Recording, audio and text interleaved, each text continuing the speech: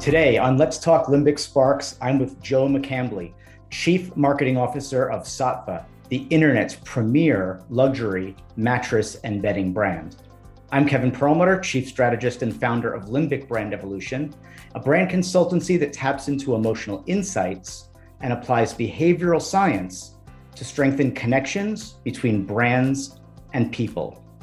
The limbic system part of our brain supports emotion, motivation, behavior, and memory. And I'm curious about how my guests are creating what I call limbic sparks, which happen when emotional motivation meets brand desire. I love talking with brand leaders who are turning emotional insight into a competitive advantage and driving growth for the brands that they serve. Joe, I'm so happy that you're joining me today, and let's talk limbic sparks. Thanks for having me, Kevin. What you do sounds a lot more complicated than what I do, but I realize that I have to do what you do to do what I do. So, I think it all focuses on understanding what makes people tick, and I know that you're a big fan of that. Yes. So How are you doing today? I'm doing great. It's weather's beautiful, business is good. I have nothing to complain about. That's fantastic. You know, we've gotten to know each other a little bit over the last few months, and one of the things that I can't help noticing about you is how enthusiastic you are. And I'm curious about what are some of those things that spark your interest and get you motivated? Gosh, Kevin, you know, I'm older than the average bear. I've been in marketing for almost 40 years now. And along my career trajectory, I've done, I started out as a copywriter doing radio, TV, print, got into direct mail, direct response, then into digital marketing. And then I went to AOL and did some platform development and content development, had my own design firm for a while. And today, where I am at Saatva as the CMO, what really gets me out of bed in the morning is tap into everything I've learned over 40 years and kind of bring it to bear on one brand. So I spent a lot of years working at agencies, and you have a thin slice of a client's business most of the time. Here, I get to apply everything to everything.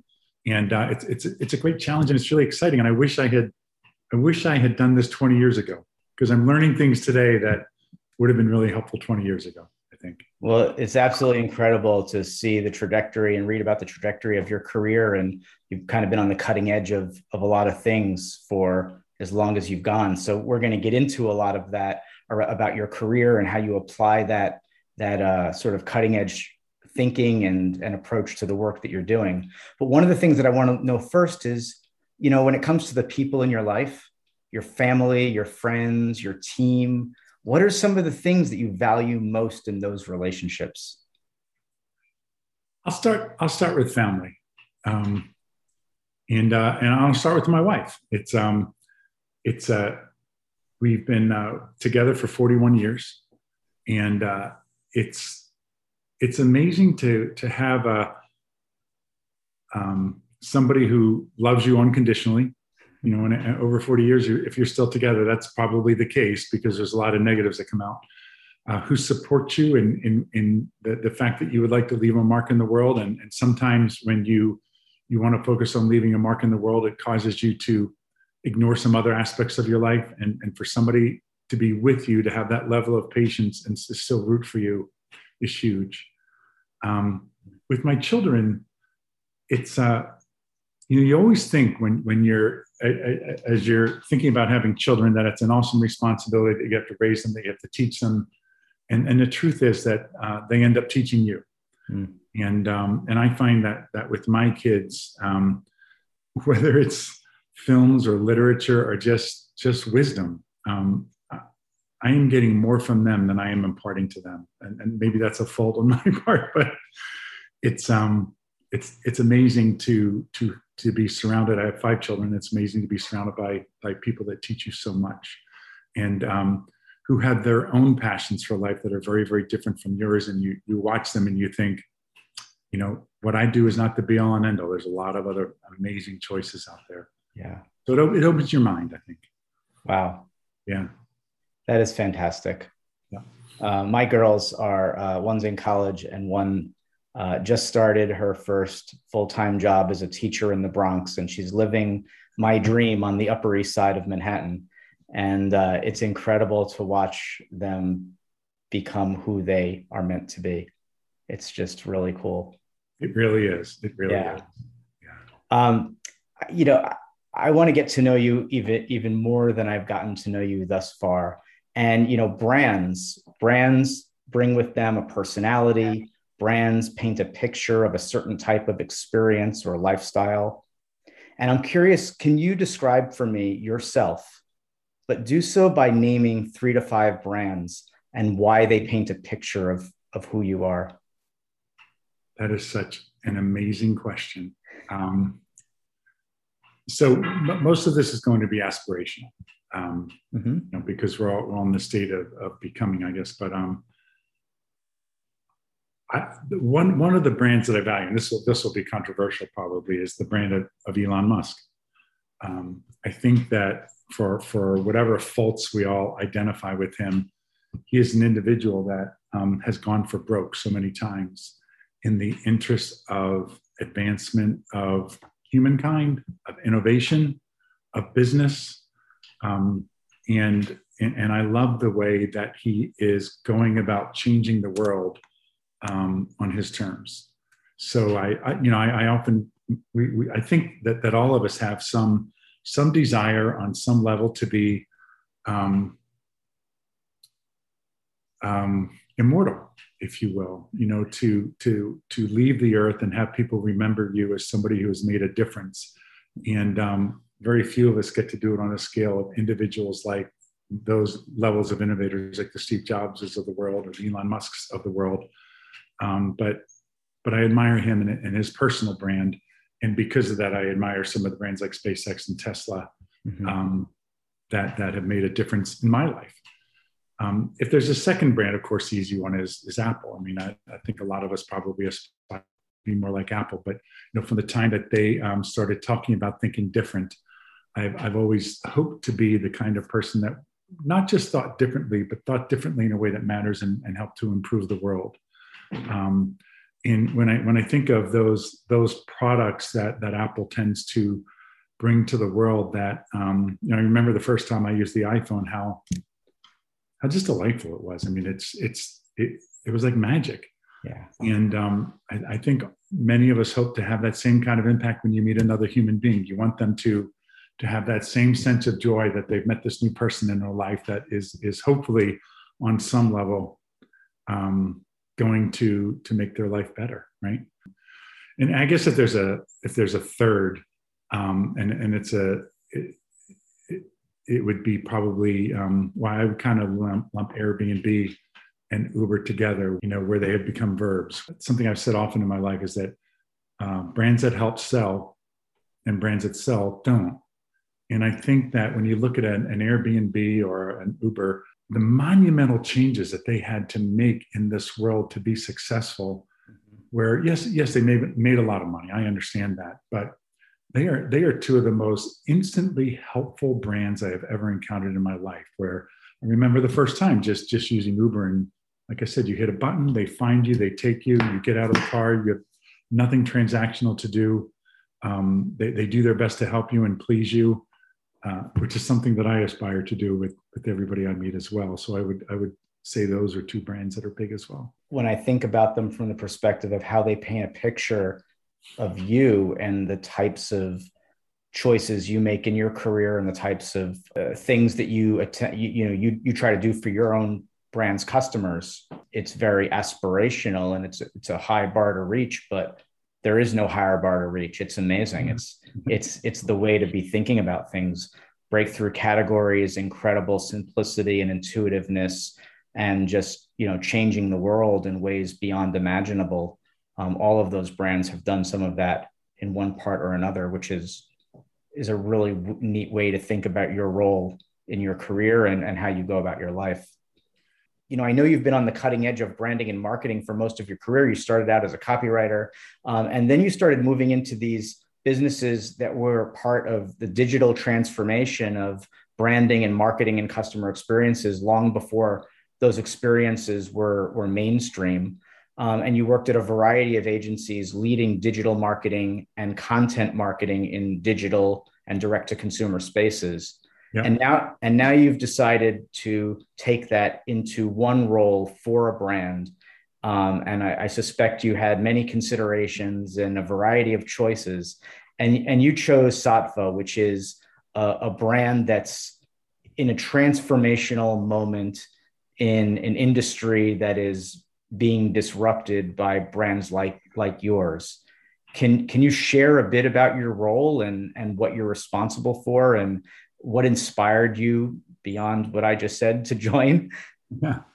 Well, let me go back to the biggest mistake I made with regard to Sattva. So I had my own design firm in New York from 2005 to 2015, and in 2009, the CEO of Sattva, Ron Rudson, came to visit with us at my agency. It was called the Wonder Factory in New York, and he wanted to talk about starting a direct-to-consumer mattress brand and to find out if we were interested in doing work for them.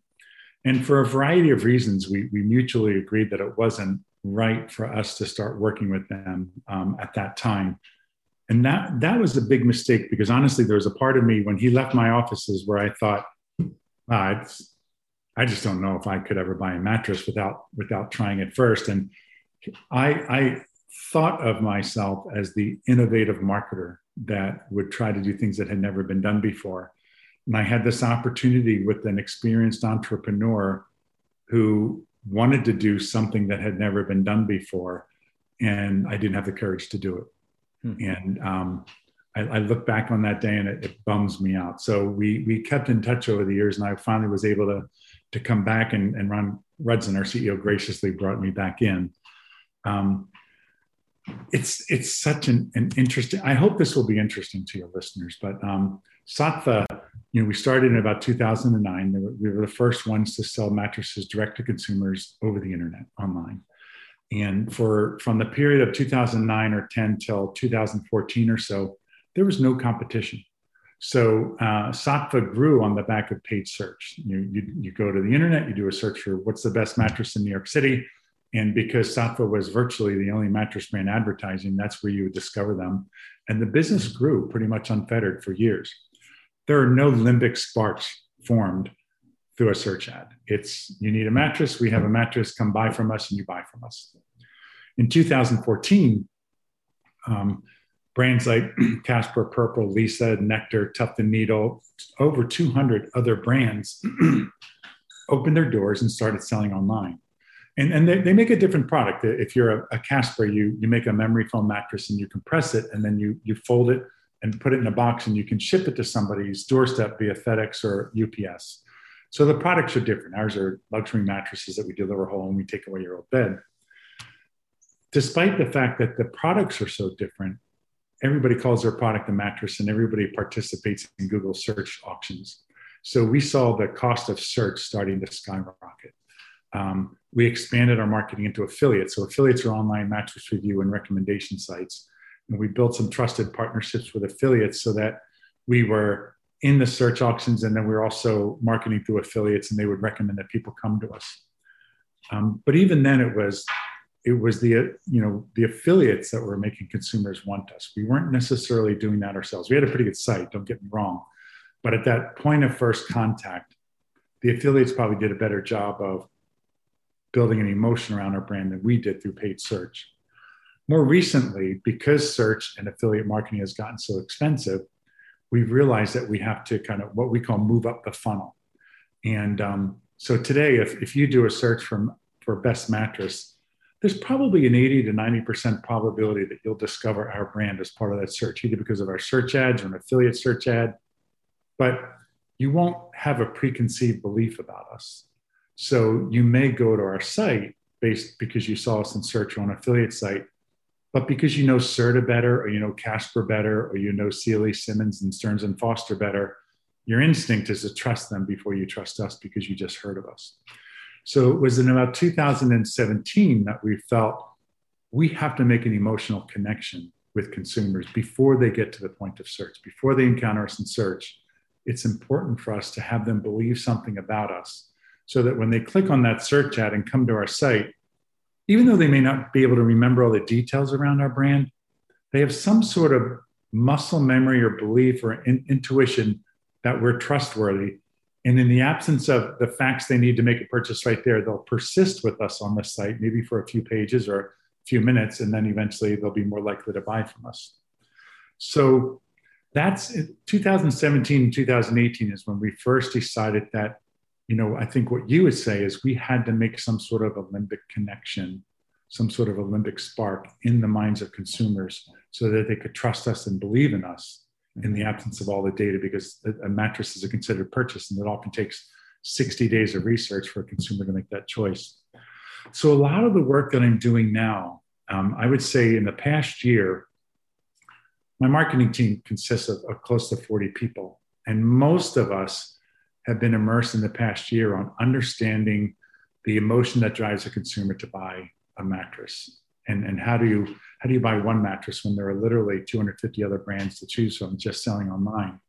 So we're looking at things like, does more emotional advertising work than more rational advertising? And it's a very rational purchase. When you buy a mattress, there's 13, 14, 15 different facts that you have to consider before you make that purchase. But it's also a very emotional purchase, because when you buy online, you don't get to try before you buy. You're trusting this mattress to come into your home and that you're going to like it. So you have to believe in it. So we're looking at rational versus emotional. We're looking at long-term messaging. Even if we talk to a person a year before they buy, can we create a strong enough connection in their mind, a strong enough bond with us, such that when they finally do decide they need a mattress and they encounter us in search, that they're going to be willing to look at us more deeply, because they have some sort of memory that they've heard of us or dealt with us in the past. We're looking at different channels, like is TV better for building an emotional connection than online video, or social better for building an emotional connection, because that's where so many people get their news and advice from their friends these days. So there's a huge research component of marketing today that I guess has always existed.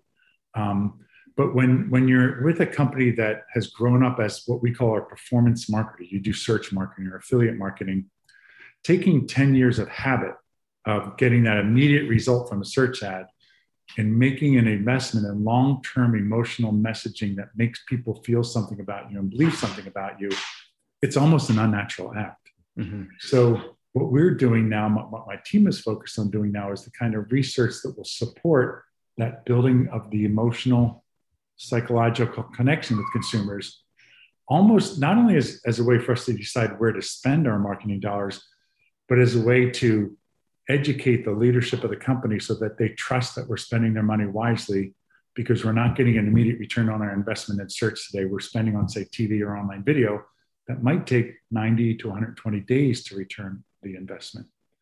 So anyway, I'm involved with all aspects of marketing, whether it's performance marketing or, say, what most people would call awareness building marketing. But there's also a heavy research component to it. And because we are performance marketers, we like to prove that every dollar we spend has a return on investment that we can measure.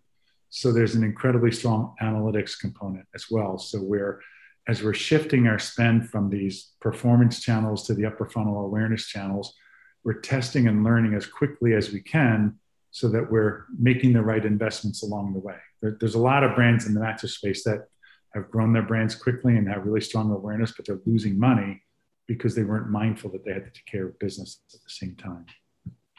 And what role is research playing in all of this? I know you're actively doing different types of research. I'm curious, are there certain research techniques or approaches that you're finding are shedding the most valuable insights?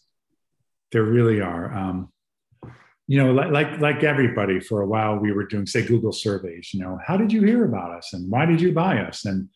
And what I've learned as part of that process is that it's people often don't know why they did what they did, and they have trouble articulating it, and they tend to articulate it based on the choices that you give them. So you have a very limited consideration set when you're driving that conversation that way, and they don't really remember why they care about you or why they bought from you. We worked with Sentient Decision Sciences, and they have a way of doing research. They call it subtext research, where you can expose a consumer to an experience or a series of experiences. And then after they go through that experience, usually this is over a mobile phone, they'll hit the consumer with rapid fire terms related to your brand or what the experience they went through, and it's up to the consumer to swipe away if they disagree or swipe toward them if they agree. And what Sentient will do is not only do they look at where people are swiping away or swiping toward themselves, they also look at how long it takes a person to decide to swipe away or swipe toward them. And that gives them a sense for how strong the consumer's emotion is.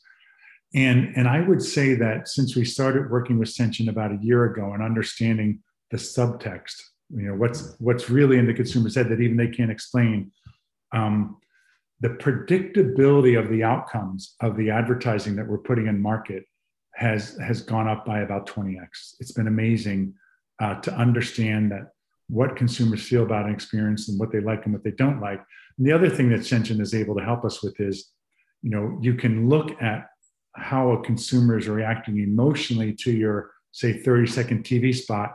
They'll show you a video of your 30-second TV spot, and they'll show the consumer's engagement, their happiness, their sadness, their connection or disconnection.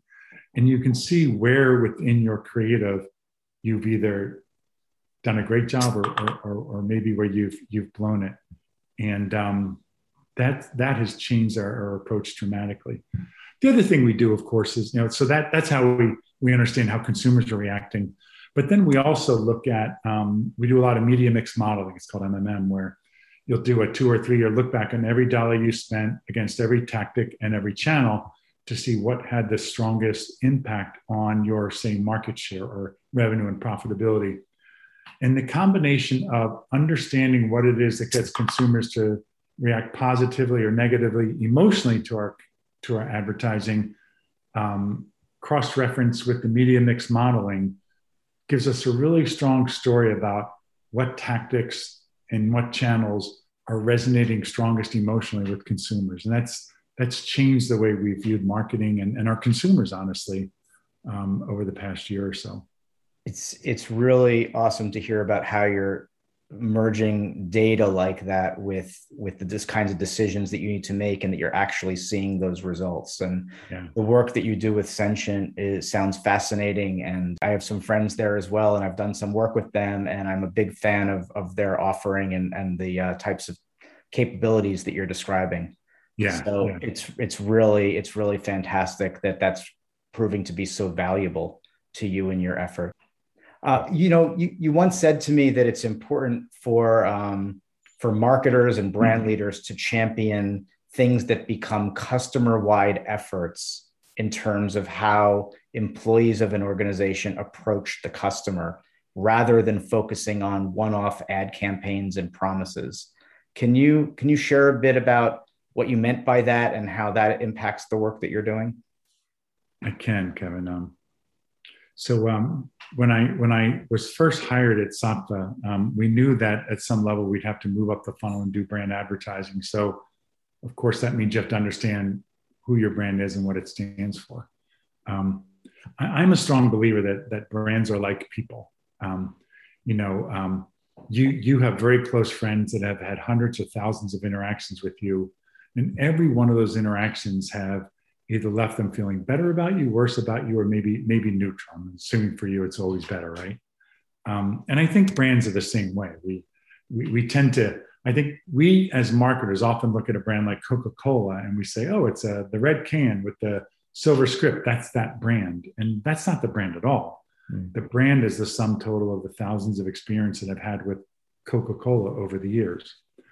So I like to think of brands like people. And I think if I use the example of our CEO, Ron Rudson. Like if I were going to describe Ron the way most people describe brands, I'd say, oh, he's a white guy in his 50s who lives in Westport, Connecticut, and he likes BMWs and sports. And that describes 70% of the men living in Westport, Connecticut, right? So you don't really get a flavor for what Ron is like.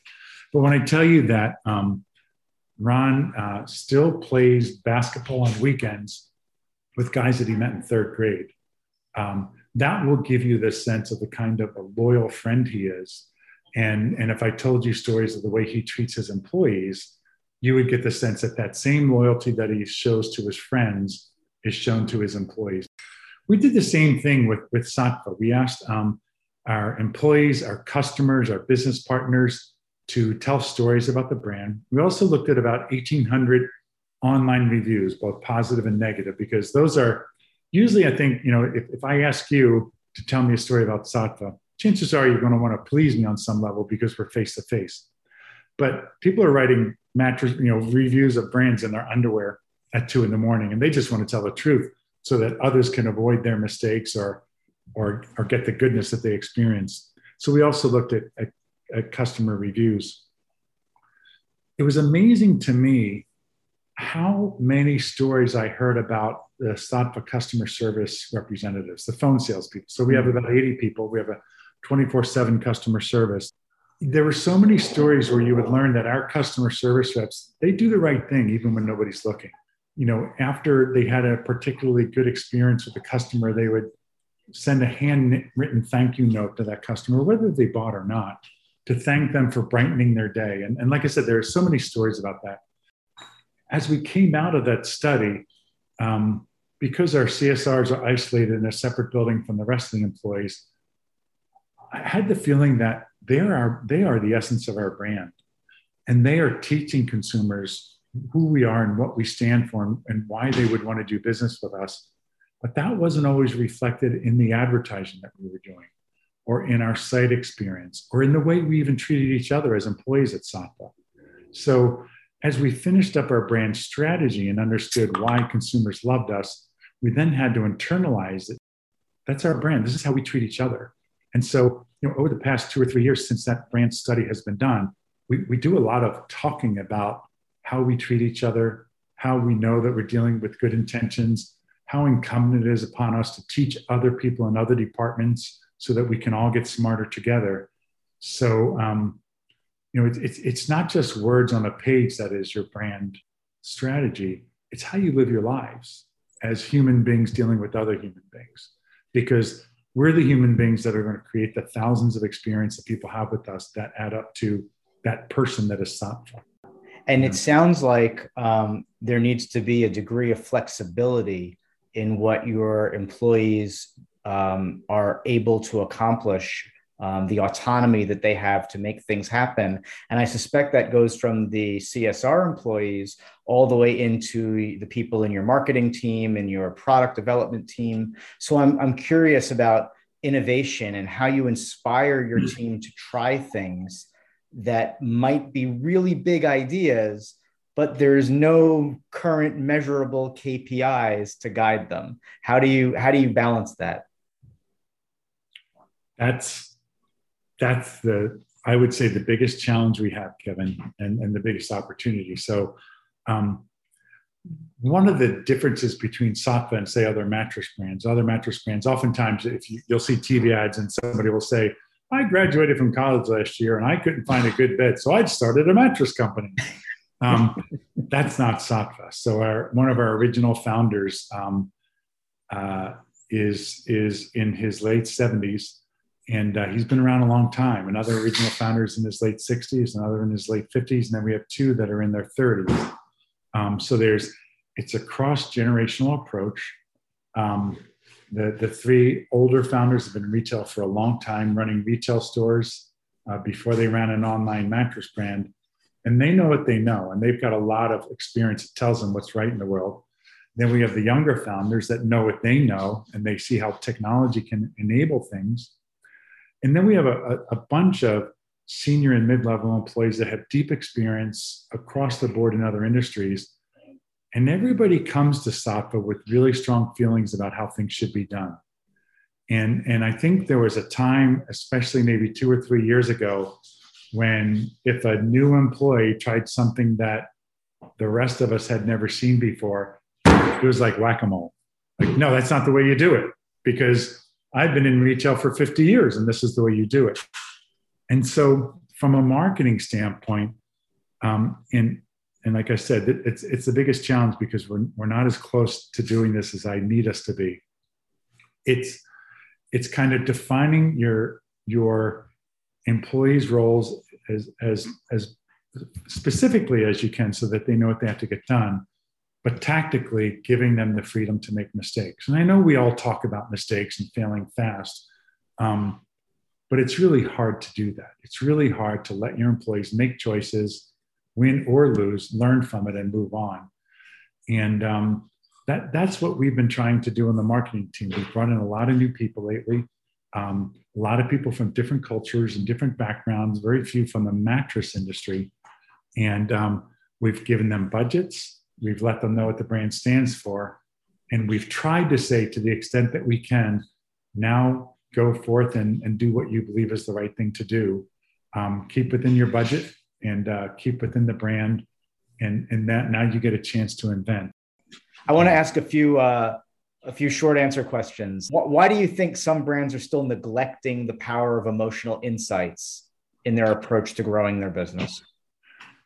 I think there's a couple of reasons. One is because they've probably seen great results with rational advertising. So especially, I think since the turn of this century, when we became more sophisticated with our ability to deliver customized experiences on the web, when mobile apps became so important to people and they deliver something immediately to you that you need, we've all become conditioned to believing that rational appeal and quick responses are really what matters most to consumers. And I think a lot of brands, as you can expect, would over-index on that. And I think what's happening is that all of the brands that over-index on rational thought and immediacy, we're all doing the same things. And so, what happens is consumer expectations of the rational and immediate returns become ubiquitous. And you don't necessarily differentiate yourself when you're always delivering on those rational appeals, because everybody has the same tools, everybody has the same technology. Now consumers, I think, as much as they did say before the internet, are looking to brands that behave in ways that they believe in. And I think you're probably going to see a trend. I think this is a good time for you to be an entrepreneur, Kevin, because I think especially where you are, more and more brands are learning that emotional appeals deliver rational results, that long-term planning delivers short-term results. And I think you're going to see more and more brands working to strike a balance between the rational and emotional, with an understanding that the emotional is a lot more powerful than we ever gave it credit for. What's the best way to go about creating what I call limbic sparks, these moments when emotional motivation meets brand desire? Put yourself in a mindset where you can, at least for a period of time, maybe for 6 months, ignore what you believe is conventional wisdom. Put yourself in a place where you can believe that at least some of the things that are truths to you maybe aren't truths anymore. Go to people other than yourself or your echo chamber in marketing. Read the research, read the literature, try to find objective research that is fact-based and data-based, and try to start reforming your opinions based on this new knowledge, and start questioning your own assumptions and your own conventional wisdom. So that's the first step. The first step to embracing emotion is to being open to the possibility that it's a smart thing to do, and then being open to learning how others have used emotion to find success. And I think if anybody does that, there's a wealth of research and data out there. Now, I'm not suggesting that people say, go to LinkedIn and read a bunch of opinion pieces, or go to Medium and read a bunch of opinion pieces. I'm saying that if you commit yourself to really looking at, in many cases, university-based research, you'll learn that long-term emotional appeals deliver short-term results better than short-term tactics. Is there something that you wish you knew years ago that other brand leaders could learn from you? There's something that you're doing now that you're just like, wow, if I would have known that a long time ago, things would have been a little bit better along the way. Honestly, Kevin, I think of this question almost every day now. And I know I told you before in the run-up to this that I wish I knew 20 years ago what I know today. It would have changed the trajectory of my career. I guess in that light, I would say I always thought that I was committed to learning, but I think I was committed to learning what I already knew. I like to read people that agreed with me, and I like to reassure myself that what I believed was true. And I wish that I had been smarter 20 years ago and embraced alternative ways of thinking.